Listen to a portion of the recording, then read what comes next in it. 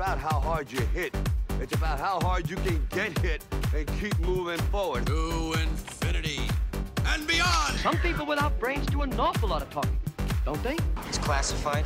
You talking to me? I could tell you, but then I'd have to kill you. I can't lie! Expecto Patronum! Entertainment X.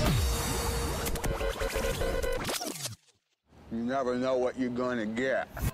For this episode, I sit down and chat with Matt DiCarlo. Matt is currently stage managing on Broadway Beetlejuice the Musical and simultaneously directing The Play That Goes Wrong, the national tour. Matt's ambitions are infectious.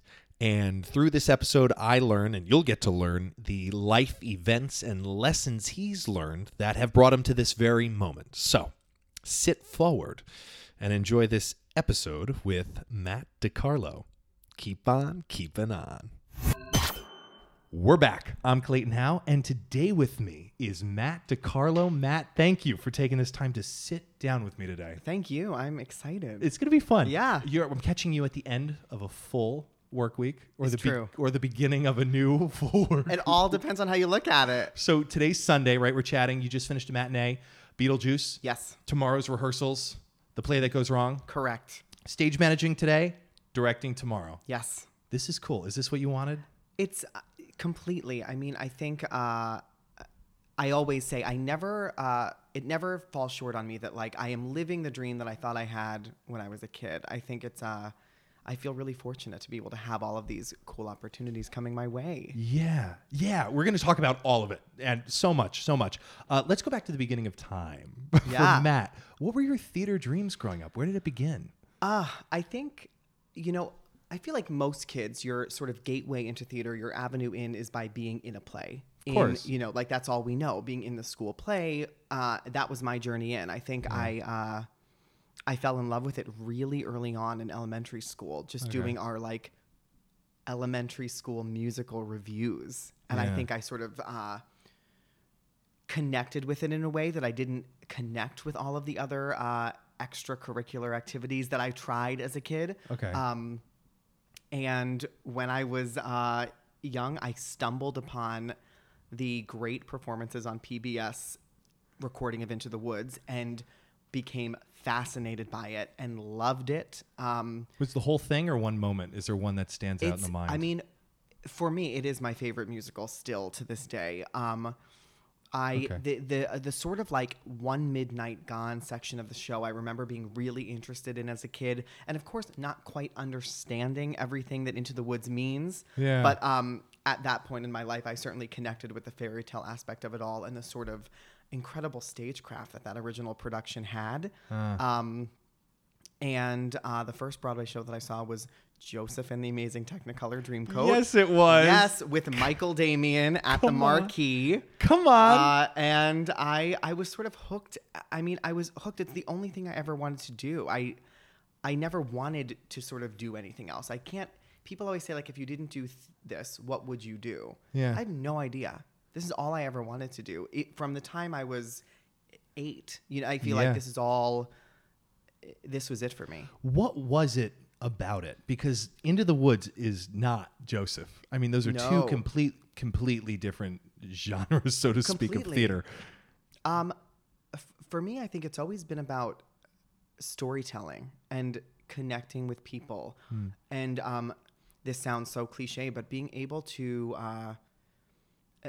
create magic, to create a world that didn't exist before the group of people that were creating it made it. And I think it's a lot about working with people. I think the interesting thing about that is, of course, as like a young theater kid, I spent a lot of time, my parents always say, I spent a lot of time like in my bedroom with the door shut, listening to cast albums and like drawing sketches of what I thought scenery would look like and like planning productions that would never ever quite come to be.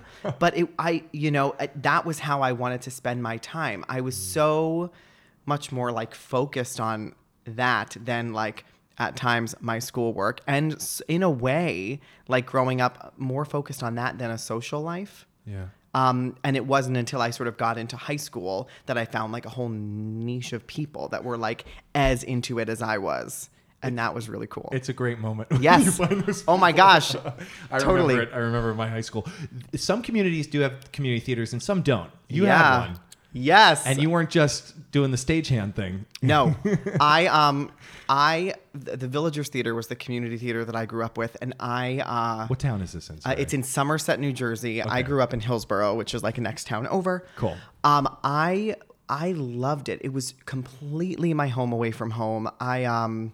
There are so many people that I grew up with at that theater that I really call my second family. I was sort of involved in every aspect of it growing up. I went to go see shows there. I did the children's shows there. I did the teen shows there. I was did stuff on the main stage. I at way too young of an age pushed myself into being able to direct there.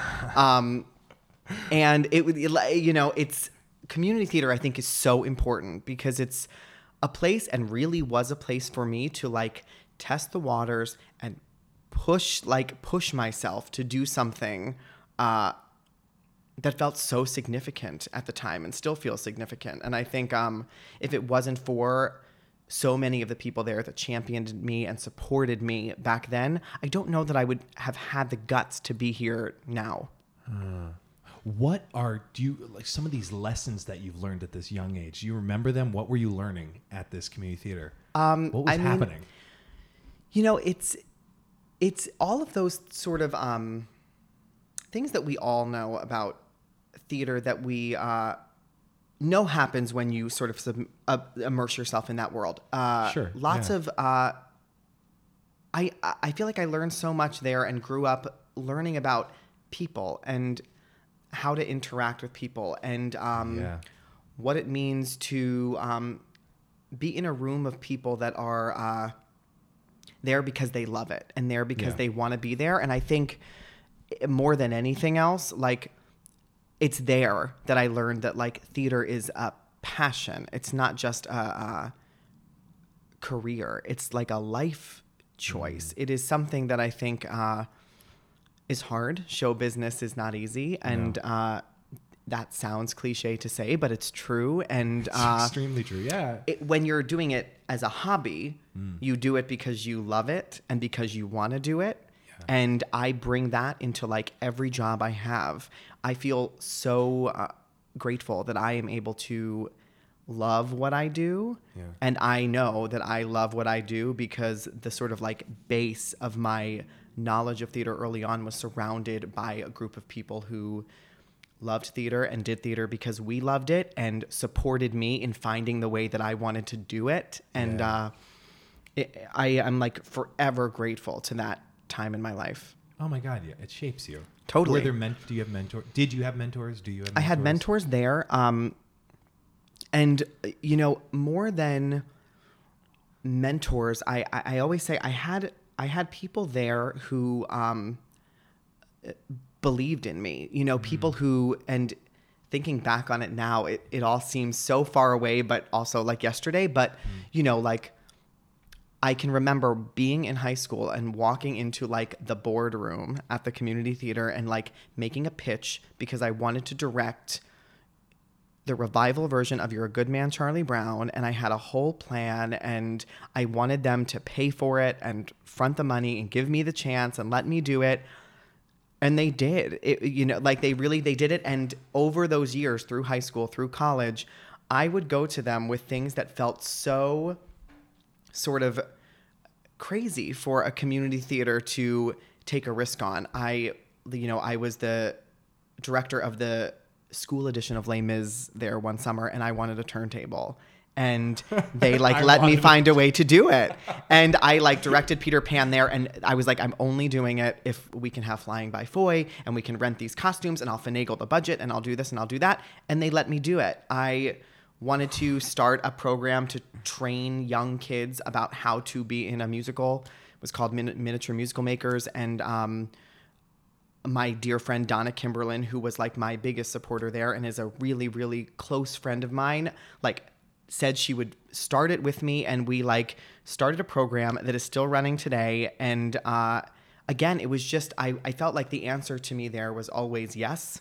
And it gave me so much confidence to like push forward. Yeah. Yeah. But I mean, they're not just saying yes to a kid. I mean, you have to have preparation, you know, and like. Oh, I think I drove them crazy. You know, like. I believe it. I don't know if I gave them a choice. Where does that ambition come from? Because it's another cliche term, you know, if you want to make it in this career, you got to drive. Yeah. But having that at such a young age and having that muscle, you know, be worked, you know, the confidence muscle, that like it can set you up for the future in such great ways. That's why I'm like curious, where did it come from? I think, I mean, my dad's incredibly driven. I think he instilled in my brothers and I early. I have 2 younger brothers. I think he instilled on us early that if you want something and if you, you know, you want to thrive, you want to be great at something, you have to work at that. Yeah. And I think I made a decision early on that I was going to work really hard at one thing. Yeah. And I think like even my parents today would say, I did work really hard on one thing. I had goggles on that were like so specific about like wanting to do theater and have a career in theater and focus on that I didn't really focus on much else in my life. And that didn't always work to my benefit. You know, I think I had like a real laser sort of like focus and drive to like learn as much as I could about one thing. And I can remember thinking like, oh, if I just sort of like do this, if I take this hurdle, if I learn this, if I study this, if I practice doing this, I'll be able to then do the next thing. And constantly trying to like push myself. What is this? Directing? I mean, it Sounding always, like a for pitch? me, it always depended. It was, you know, I think like even still today, people ask me all the time, do you want to be a director now? Do you not want to stage manage? And I say, no, that's not it. I don't want to have to decide to do one thing. I think it's great to be able to wear both hats. I think at some point in my life, I'll probably pick one. But I, you know, whether it was like at that point in my life, wanting to like get the best part I could in my high school's musical or direct The Sound of Music on the main stage at Villagers Theater or find my way into being an intern at Paper Mill Playhouse, like whatever it was, I was like, I need to find out exactly the way that I'm going to make this happen. Yeah. And I worked hard. Yeah. It's all hard work. Yeah. I am planning though. Lots of planning, lots of dreaming. Yeah. You know, and like lots of goal setting. Yeah. And I feel like lots of passion too. Yeah. But yeah, and confidence. I mean, you have to have confidence in yourself to Yes. do these things. Yes, and if you don't, you've got to find it. You got to find it. Yeah. So I'm curious, when you don't have it or if you don't have it at a moment in time, because we're all human, where do you find it? What is your self-talk? I don't always have it. I think, what is my self-talk? I think for me, there's a lot of trust in the journey and trust in the process and reminding myself always that I'm right where I'm supposed to be. Is that a religious thing or is that a spiritual being? I think it's more of a spiritual being thing. I grew up Catholic. I went to a Catholic high school. I would not call myself a practicing Catholic today. Yeah. But, you know, trusting the journey is something that I feel like, well, here we go. The Wizard of Oz is my favorite movie. Like, favorite. Okay. Love it. Have Wizard of Oz stuff. Like, have a collection. And that is a lot about, like, trusting the journey you're on and following the path and, like, navigating through what's not always easy to get to the destination. Yeah. And I think, I mean, that's like my parents will say that that's been my favorite movie since I was 2, like since before I can even remember watching it. Yeah. So I think there's a lot of that for me and like follow the yellow brick road, you'll get there. And also just really believing in the sort of universe putting you where you're supposed to be and knowing that it's not always going to be easy in where you are. And if I ever feel like I'm losing confidence or losing my footing, trying to double down on the fact that if I wasn't supposed to be here and I wasn't ready, I wouldn't be here.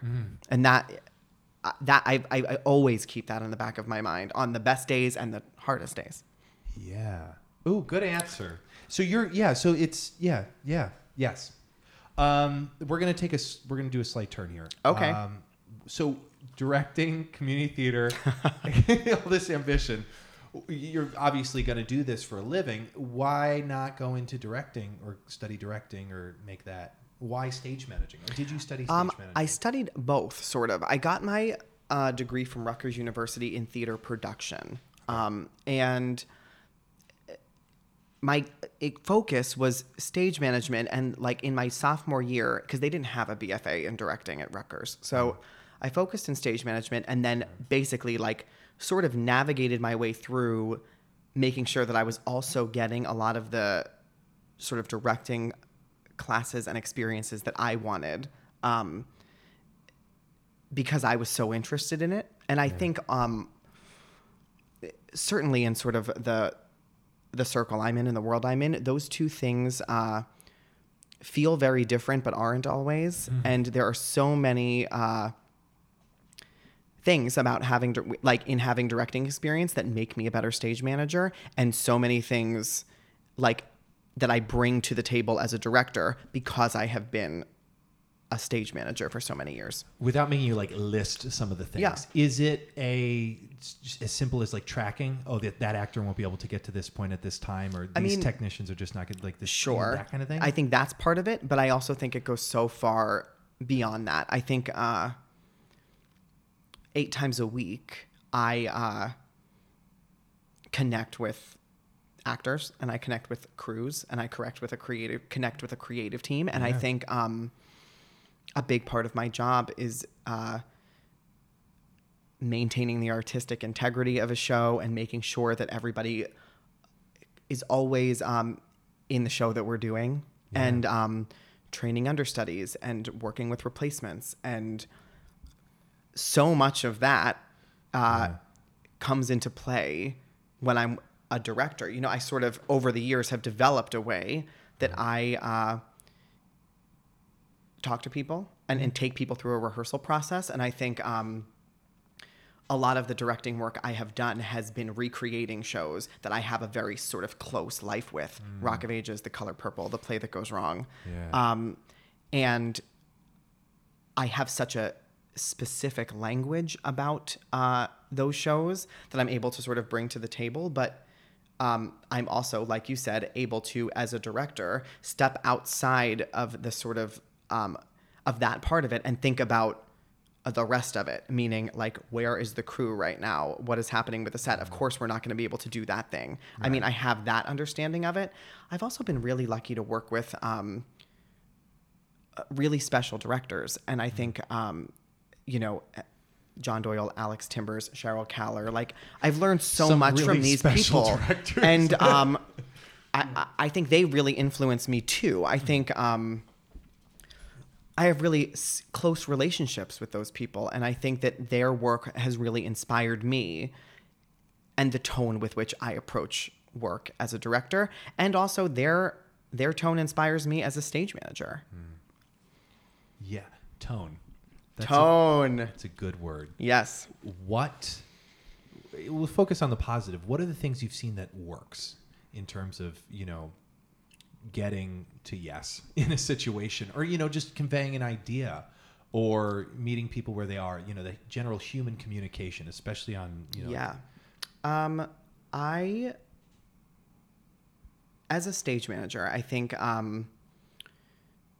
so much of the job is how you interact with people. And I think there's a real art to the diplomacy of being a production stage manager. I think it is more about how you say what you say than what you're saying a lot of the time. And I think that, you know, people always ask about like the word no and how do you say no? I think sometimes you have to find a way to say no to somebody or to, you know, navigate a tricky situation. And I think it's always important to operate from a place of, can I say yes? If I can't say yes, can I say yes, but, or can I say yes, and? And if I have to say no, I'm going to do that with grace. Like, I'm going to say no and explain why. Yeah. I think that there's a big difference between a dictator and a leader. And I think I always try to be a leader of a company and not a drill sergeant or a policeman. I think tone is everything. I mean, I really think sometimes I myself am in control of the tone of a room or of a building. And I think that's a big responsibility. And I also think that sometimes I'm there to support whatever the tone of the room or the building is. Yeah. And in both of those situations, I always try to like lead from a place of compassion. I think it's as cliche as it is. I think it's really important to be a light in the room, to be somebody who people feel like is approachable and who is open and willing to listen and also willing to talk. I think, again, I think it's really important as a director, as a stage manager, as an artist, as like somebody who does anything to be able to talk to people and to understand people. And I think there's a difference between listening and understanding. And I always try to understand and not just listen. Yeah. So respond, because it sounds like, you're not reactionary. You don't just, it's not like a reflex. There's a response to it. You've internalized. You're very present. Is there a practice in which you're doing to keep yourself present? Is there anything you're doing before you enter the space or in the morning that gets yourself, present for the day? I mean, I don't have like a morning routine, so to speak. I think quiet time and alone time are important to me. And I live with my boyfriend and my dog. So I think I like to find moments in the morning when I can sort of like be still, be quiet, get ready for the day. I think my time on the subway is like sacred time. I was just gonna say and that. I like put my iPod, like my iPod, ancient, my earbuds in and like listen to music or listen to whatever I'm listening to and really try to just like zone out. Because I spend so much of the day answering questions and making decisions. And whether I'm directing or stage managing, I always I make a big joke that like, okay, got to be on. Like now it's time to like turn the switch on. And sometimes that means, depending on what I'm doing that from 10 in the morning till 10 at night based on the day. Yeah. And sometimes it's less and sometimes it's more. Yeah. I always try to be like grateful for all of it. That's another way that I sort of like stay present and stay in it, is that I myself sometimes can't believe like the opportunities that I've been given. And I, of course, work really hard for those opportunities, but I also, it is not, it like doesn't pass me by that I'm really, really fortunate and I'm really, really lucky. And I want to like be good at my job. And I think that being good at my job means being present, means listening and understanding, means talking to people with diplomacy and care and compassion. Yeah. And if I have to be reactionary about something, making sure that my reaction is one that is going to always be in the interest of fixing a problem or solving something rather than doing the opposite. Because that ultimately is what I'm there for. Yeah. Yeah. Oh, this is great. Ooh, this is great. Thank you. Thank good. You. Okay, so again, keep moving along here. I'm curious, Rock of Ages. That was the first? It was the first. Stage management? It was my first big job in New York. How exciting. Yes. What was the time frame between college and that? I graduated college in 2007, and I moved to the city right away. And after graduating, I directed some summer stock at Bucks County Playhouse, and I did a lot of production assistant work at Paper Mill Playhouse and got my equity card there in 2008.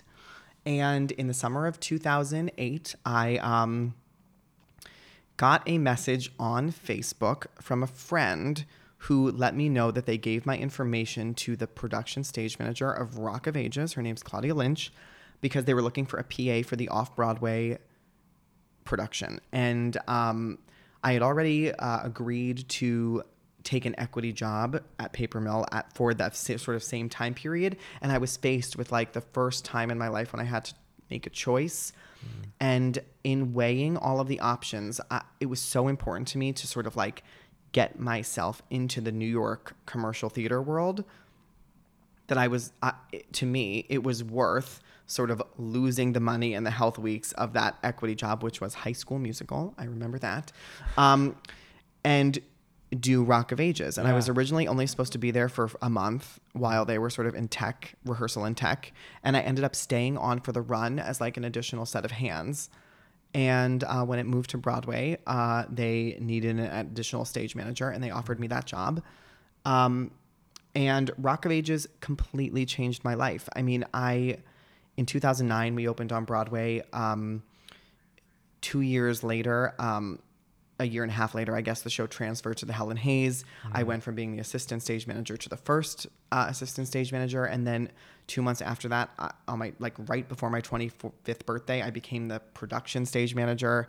And I was so young at that time to be doing that. And I remember like our press office telling me like, you're the youngest PSM of a Broadway musical. And like, yeah. And I remember feeling that like, that was really cool. And also there was a lot of pressure. Yeah.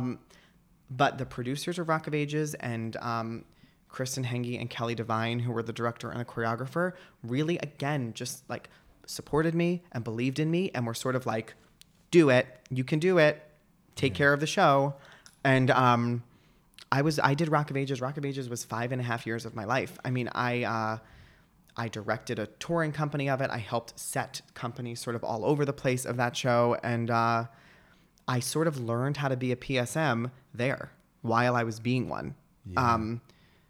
And some of the best times of my life. I mean, some of the closest friends I have are from the sort of Rock of Ages family. And I think that's one of those shows that everybody who did it will look back on and say, oh, it was the best time. Like we had the most fun during those years. Yeah. What was your relationship with the friend that got you your information sent over? How did they know you? It was a stage manager who I worked with at Paper Mill who saw a Facebook post from Claudia Lynch saying, I'm looking for a PA.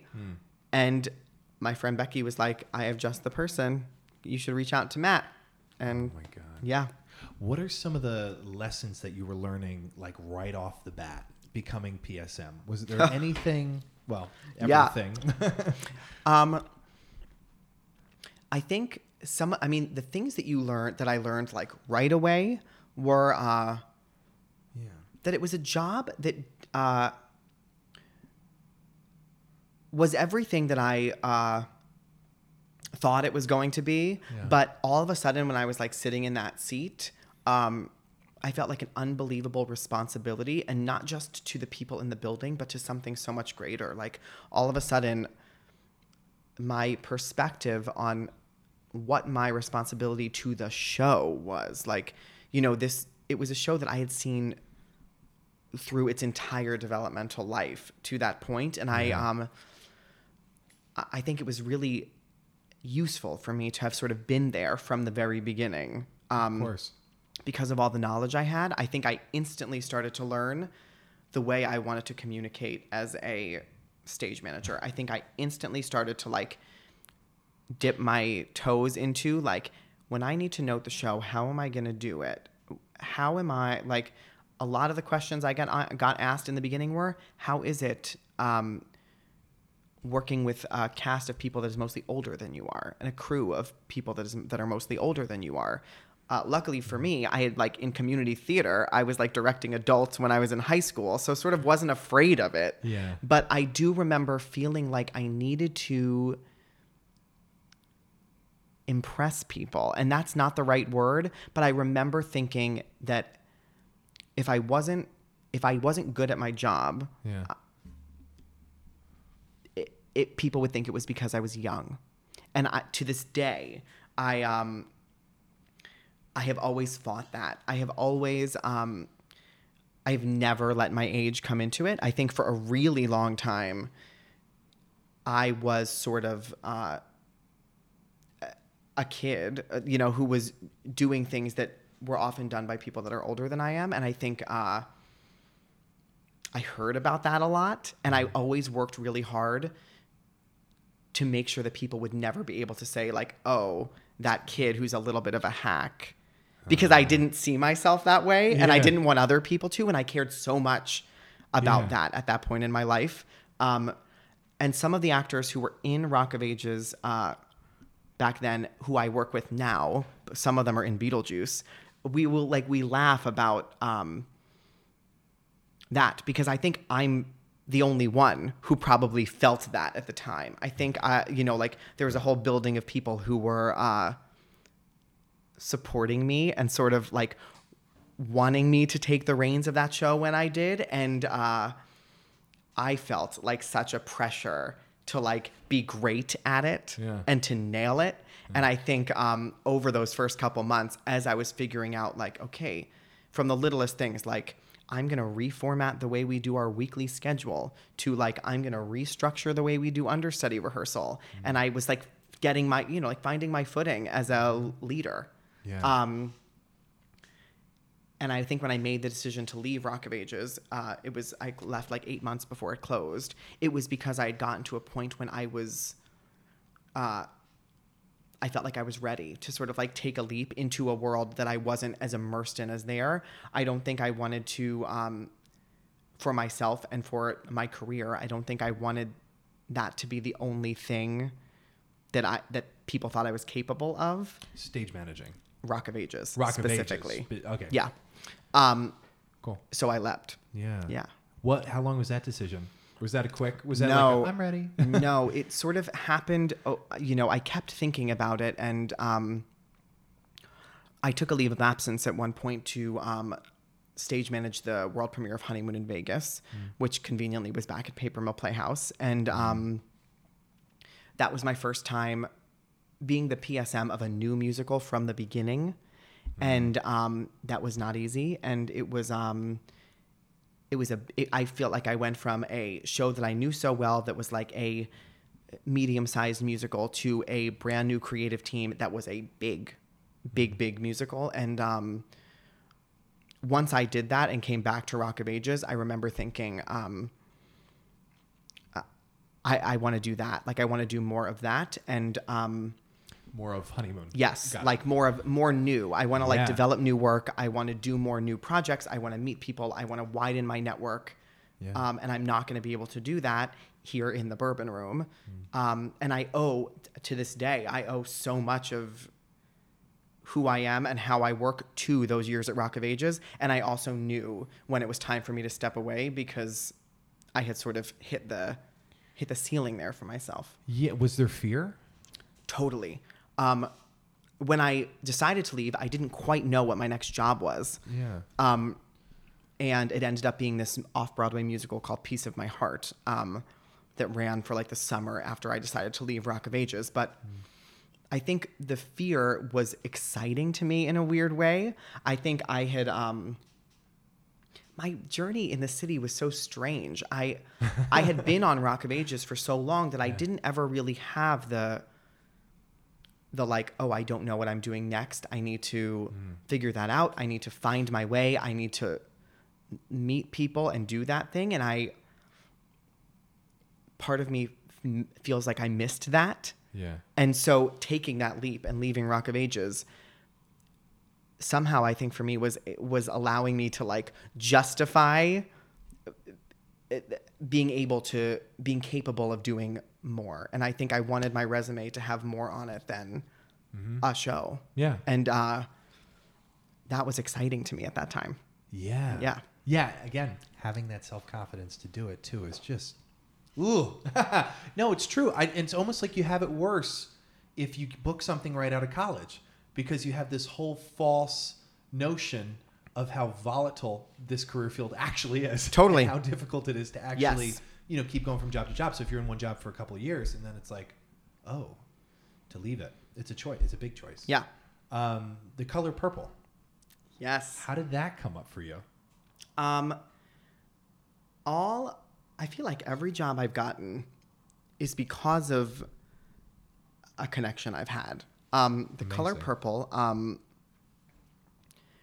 John Doyle, who directed The Color Purple, is a close friend and often worked with Adam Hunter, who was the PSM at Rock of Ages before I took over. And if I had to pinpoint somebody who was my mentor, I would say it was Adam Hunter. He is also a stage manager who does a lot of directing and associate directing work. And he really taught me a lot about this business and about, again, like how to work with people. And there was a point in time when I think Adam, I'm trying to remember how this all went. I let him know that I'd be interested in being his assistant on The Color Purple because I assumed he was going to be the PSM because he did all of John's shows.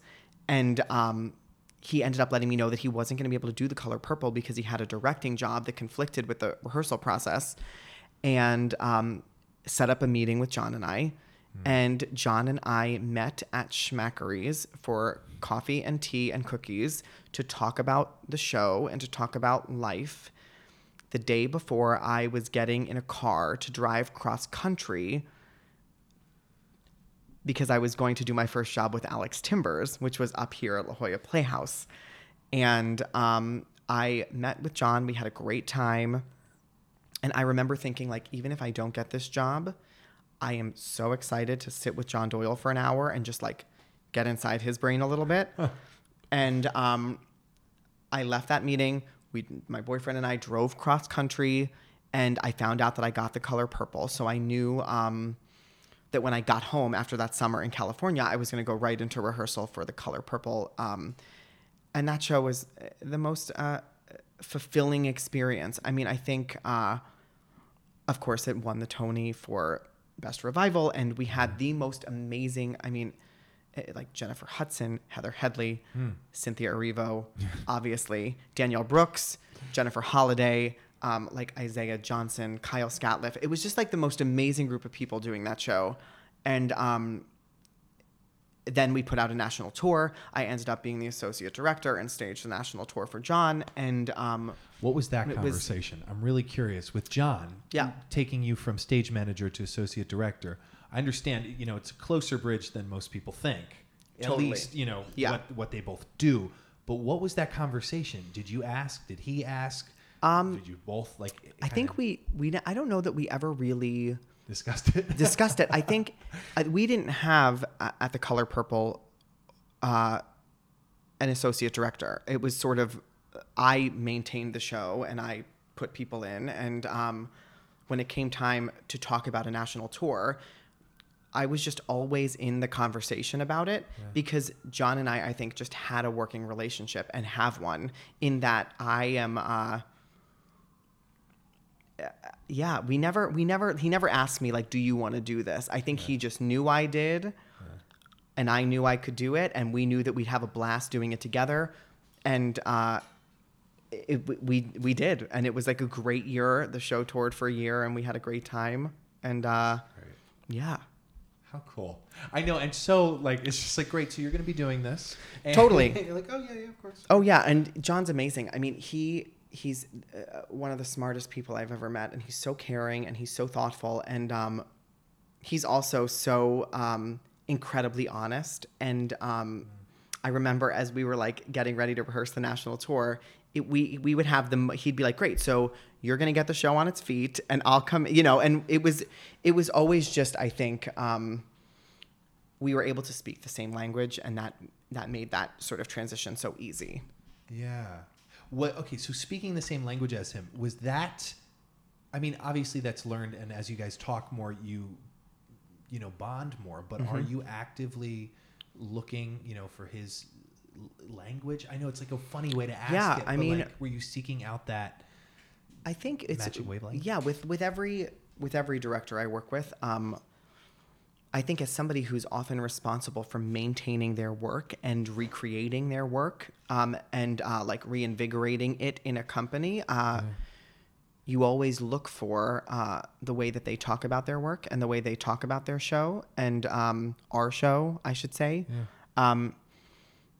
So whether it's John or Alex Timbers or Cheryl or Kristen or whoever it is, I think you learn to talk about the show the way they've inspired to talk about it, and I will in rehearsal write things down that they say. And there, The Play That Goes Wrong is another example of this. And I learned that show from the creators, from Mischief Theater. They came over here, they did it. I learned it from them. Was that another connection? Totally. That was through the general managers of Color Purple. When we found out that show was going to close, introduced me to Kevin McCullum and to Mischief. And I interviewed for that job. And that was another show that we, originally it was going to run for 6 months with the British cast over here, and ended up running for almost 2 years on Broadway. It's about to go out for its second year on the road. It's running off Broadway. It's the gift that like keeps on giving in ways that I can't even describe. It brings people so much joy. But like when I teach that show, and I'm directing it again right now, I try to talk at it and drive the process with the sort of like Mischief Theater ethos, and with their sort of like language and fundamental sort of baseline, the way they like to work. And I like bring that to the work in that process, because that's how I know the show gets built best. And I think when I like do work of my own, I have had like the privilege of like being able to bring in like what I've learned from Mischief, what I've learned from John, what I've learned from Alex, what I've learned from Kristen, what I've learned from Kelly. Like all those things sort of come into play and have helped shape the way I approach all of my work. Yeah. Was what were you? We were brought on for The Play That Goes Wrong as the PSM, and then I became on Broadway the associate director, and now I direct the companies here in America. Yeah. Yeah. That's so cool. Was that another understanding? That is one. They, the producers and Mischief asked me to direct the tour when it first went out.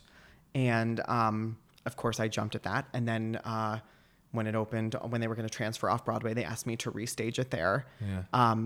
And now I sort of handle it over here in the States with, I have on that show now an associate, Mark Evans, who's an actor who was in the show at the Lyceum for a year and is now in Waitress. But he is the sort of associate that works with me to sort of maintain, now that we have 2 companies running here in America. Yeah. Yeah. It's incredible. Okay, so you drove, rewinding for a quick second, you drove across country to work with Alex. Yes. What was that show?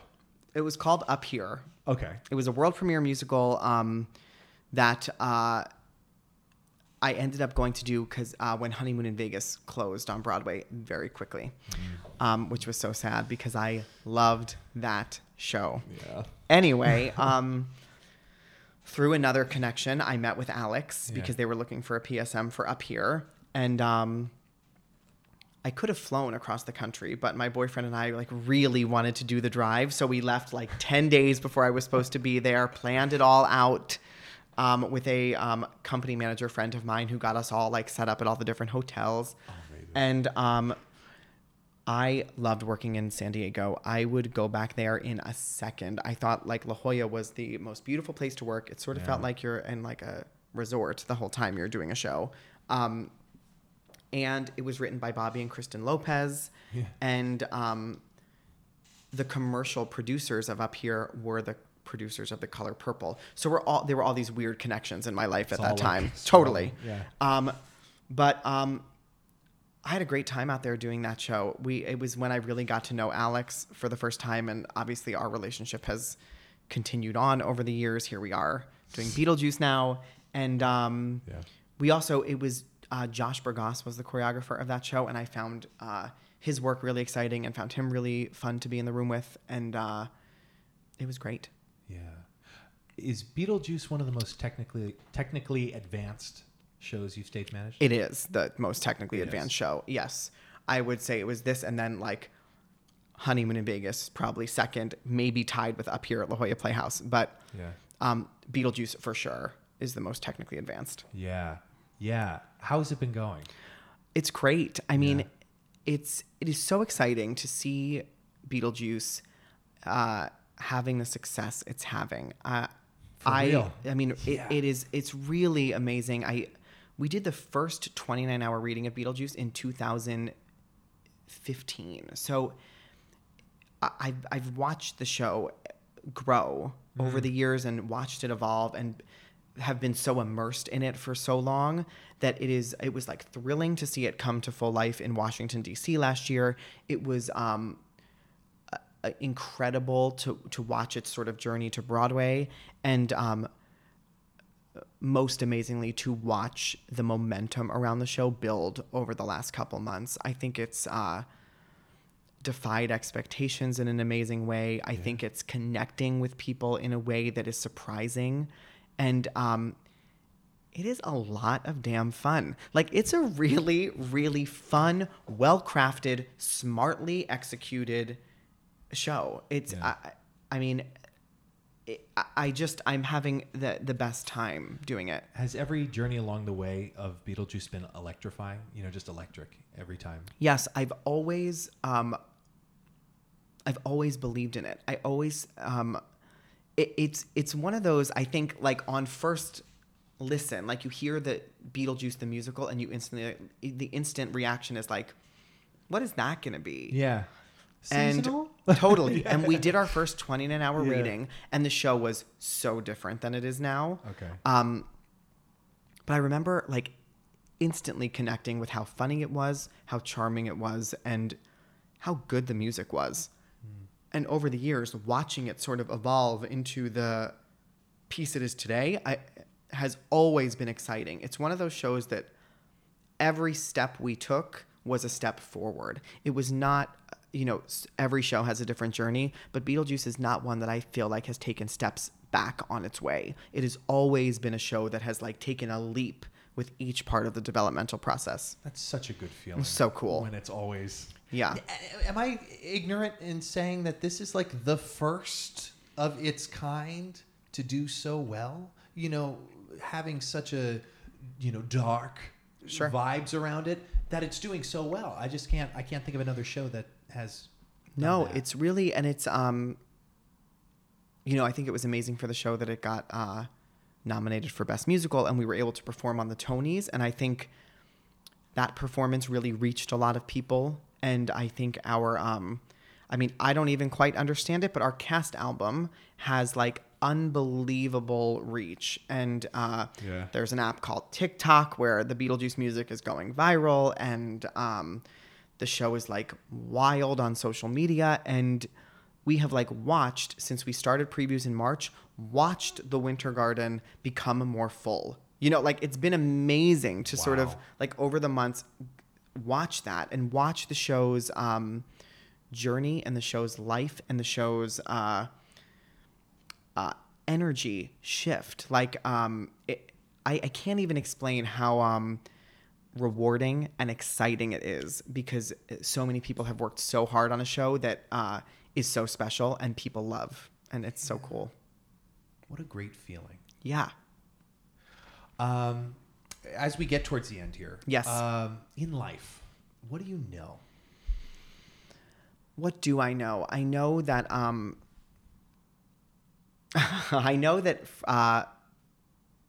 family is really important, and chosen family is really important. I think chosen family. Yes, yeah. The reason I say that is because in like this business that we all chose, you sacrifice so much, and we work on holidays and we work on weekends and we work nights, and you know, like we have this sort of opposite life of so many people, and that the sort of universe we create for ourselves and that support system is so important. I think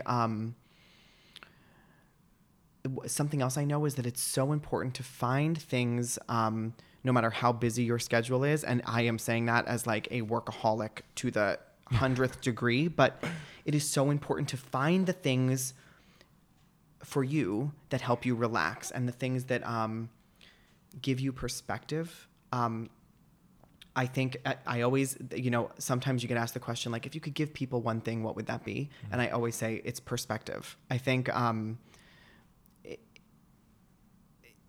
being grateful, being thankful, being able to see a situation through your eyes and also somebody else's is so important. I know that to be true. I know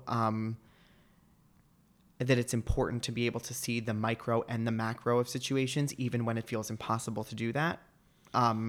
That's been something that's really informed how I function. And I know that the world isn't black and white, that there's like a lot of gray in there. And that informs a lot of how I handle situations.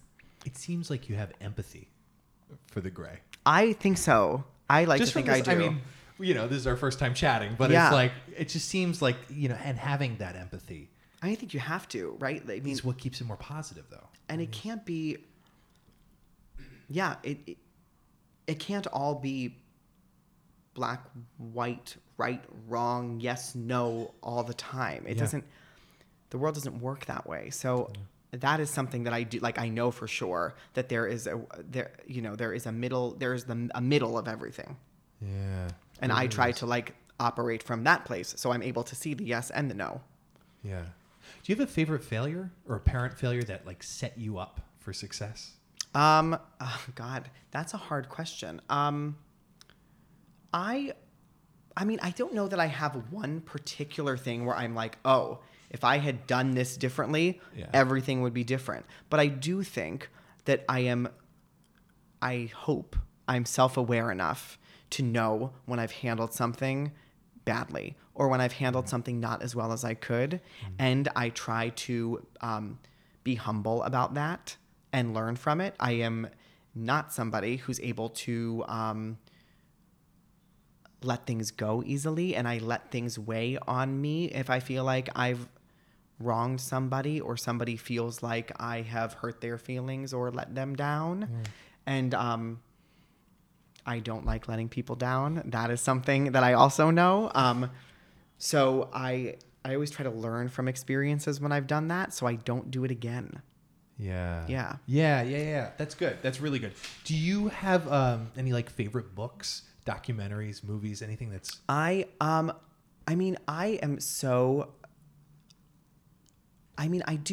guess I do have favorite books. I love the book, The Perks of Being a Wallflower. I love the book, The Book of Lost Things. And I'm also like terribly interested in like the New York Times bestsellers. Like I'm so happy to like pick them up. Yeah. As far as movies go, I am, I don't know. I mean, The Wizard of Oz is my favorite movie. I said that already. I think that aside from that, I think I am a big fan of all of the like criminal documentary, like How to Make a Murderer. I like couldn't stop watching it. All of those, like, I'm in it with Mindhunter right now. Completely. Like all of that stuff I'm so into. I also love a like reality based drama like The Crown. Okay. I'm so into those things. And also such a sucker for like primetime network TV. I like still watch Grey's Anatomy. Come on. No, that is true. That's all good. Yeah. So, but that's also like, talk about one of those things that like find a thing for you that like helps you relax. Watching Grey's Anatomy is like no thought required. I can just watch this thing for an hour and not think about anything and not check email. And it's like so dorky, but I love it. This Is Us. I'm there. Like all of that. RuPaul's Drag Race. Love it. I just checked out the pilot of Stumptown. Have you heard about that? Yes, I haven't watched it yet. Holy crap. Is it good? The screenplay writers are so smart. The title of the pilot was Forget It, Dex, it's Stumptown, which is the last line of Chinatown. Yes. I hope I'm not quoting that wrong. But it's just like smart. You know, when you can look at something and it's smart and it's crafted and it's well done, which, I mean, you're getting so much better at in theater alone. I mean, you can just like, I would imagine, I don't know if you get to even read scripts or, you know, just even get to dissect musicals. Totally. For fun. Yes. You know, you're really finding those themes and those keys that, make a good show. Totally. Tell a good story. Yes. Billboard quote. Metaphorically speaking, is there a word or a phrase that you'd put on a billboard for millions of people to see? It is what it is. I say that all the time, and it could mean any number of things. Yeah. But I mean, it sort of is my ethos about everything, and it goes back to like, I'm right where I'm supposed to be. It is what it is. Like, here I am. It also is like, guys, it's not that deep. here we are. It is what it is. Like it can be so many things. I have like signs that say it. People get me like pins that say it. I have a badge somebody got me. I use that phrase all the time. It is what it is. Totally. Matt, this is great. Thank you. Thanks so much. Thank you for chatting with me. Upcoming for you. Yes. What's the future look like for Matt DiCarlo? I mean, the future looks like Beetlejuice, which is so fun. If you have not been to the Winter Garden yet, come. Yeah. And The Play That Goes Wrong is going back out on tour. It opens in Richmond, Virginia at the end of the month and is out for the next 9 months. We love it. And it's chugging along at New World Stages 8 times a week. So while I'm over in the netherworld at Beetlejuice, I'll be keeping an eye on The Play That Goes Wrong while it's doing its brilliant thing. Busy. Yeah. I love it. Well, thank you for doing this. Thank you for chatting with me. Thank you so much for having me. Ladies and gentlemen, boys and girls, Matt DiCarlo. You've been listening to Entertainment X, the podcast. You can follow Entertainment X on Instagram at _EntertainmentX_. If you haven't yet, go to Apple Podcasts and subscribe, rate, and review this podcast. Join Clay next week for another curiosity conversation on Entertainment X. Thank you for listening.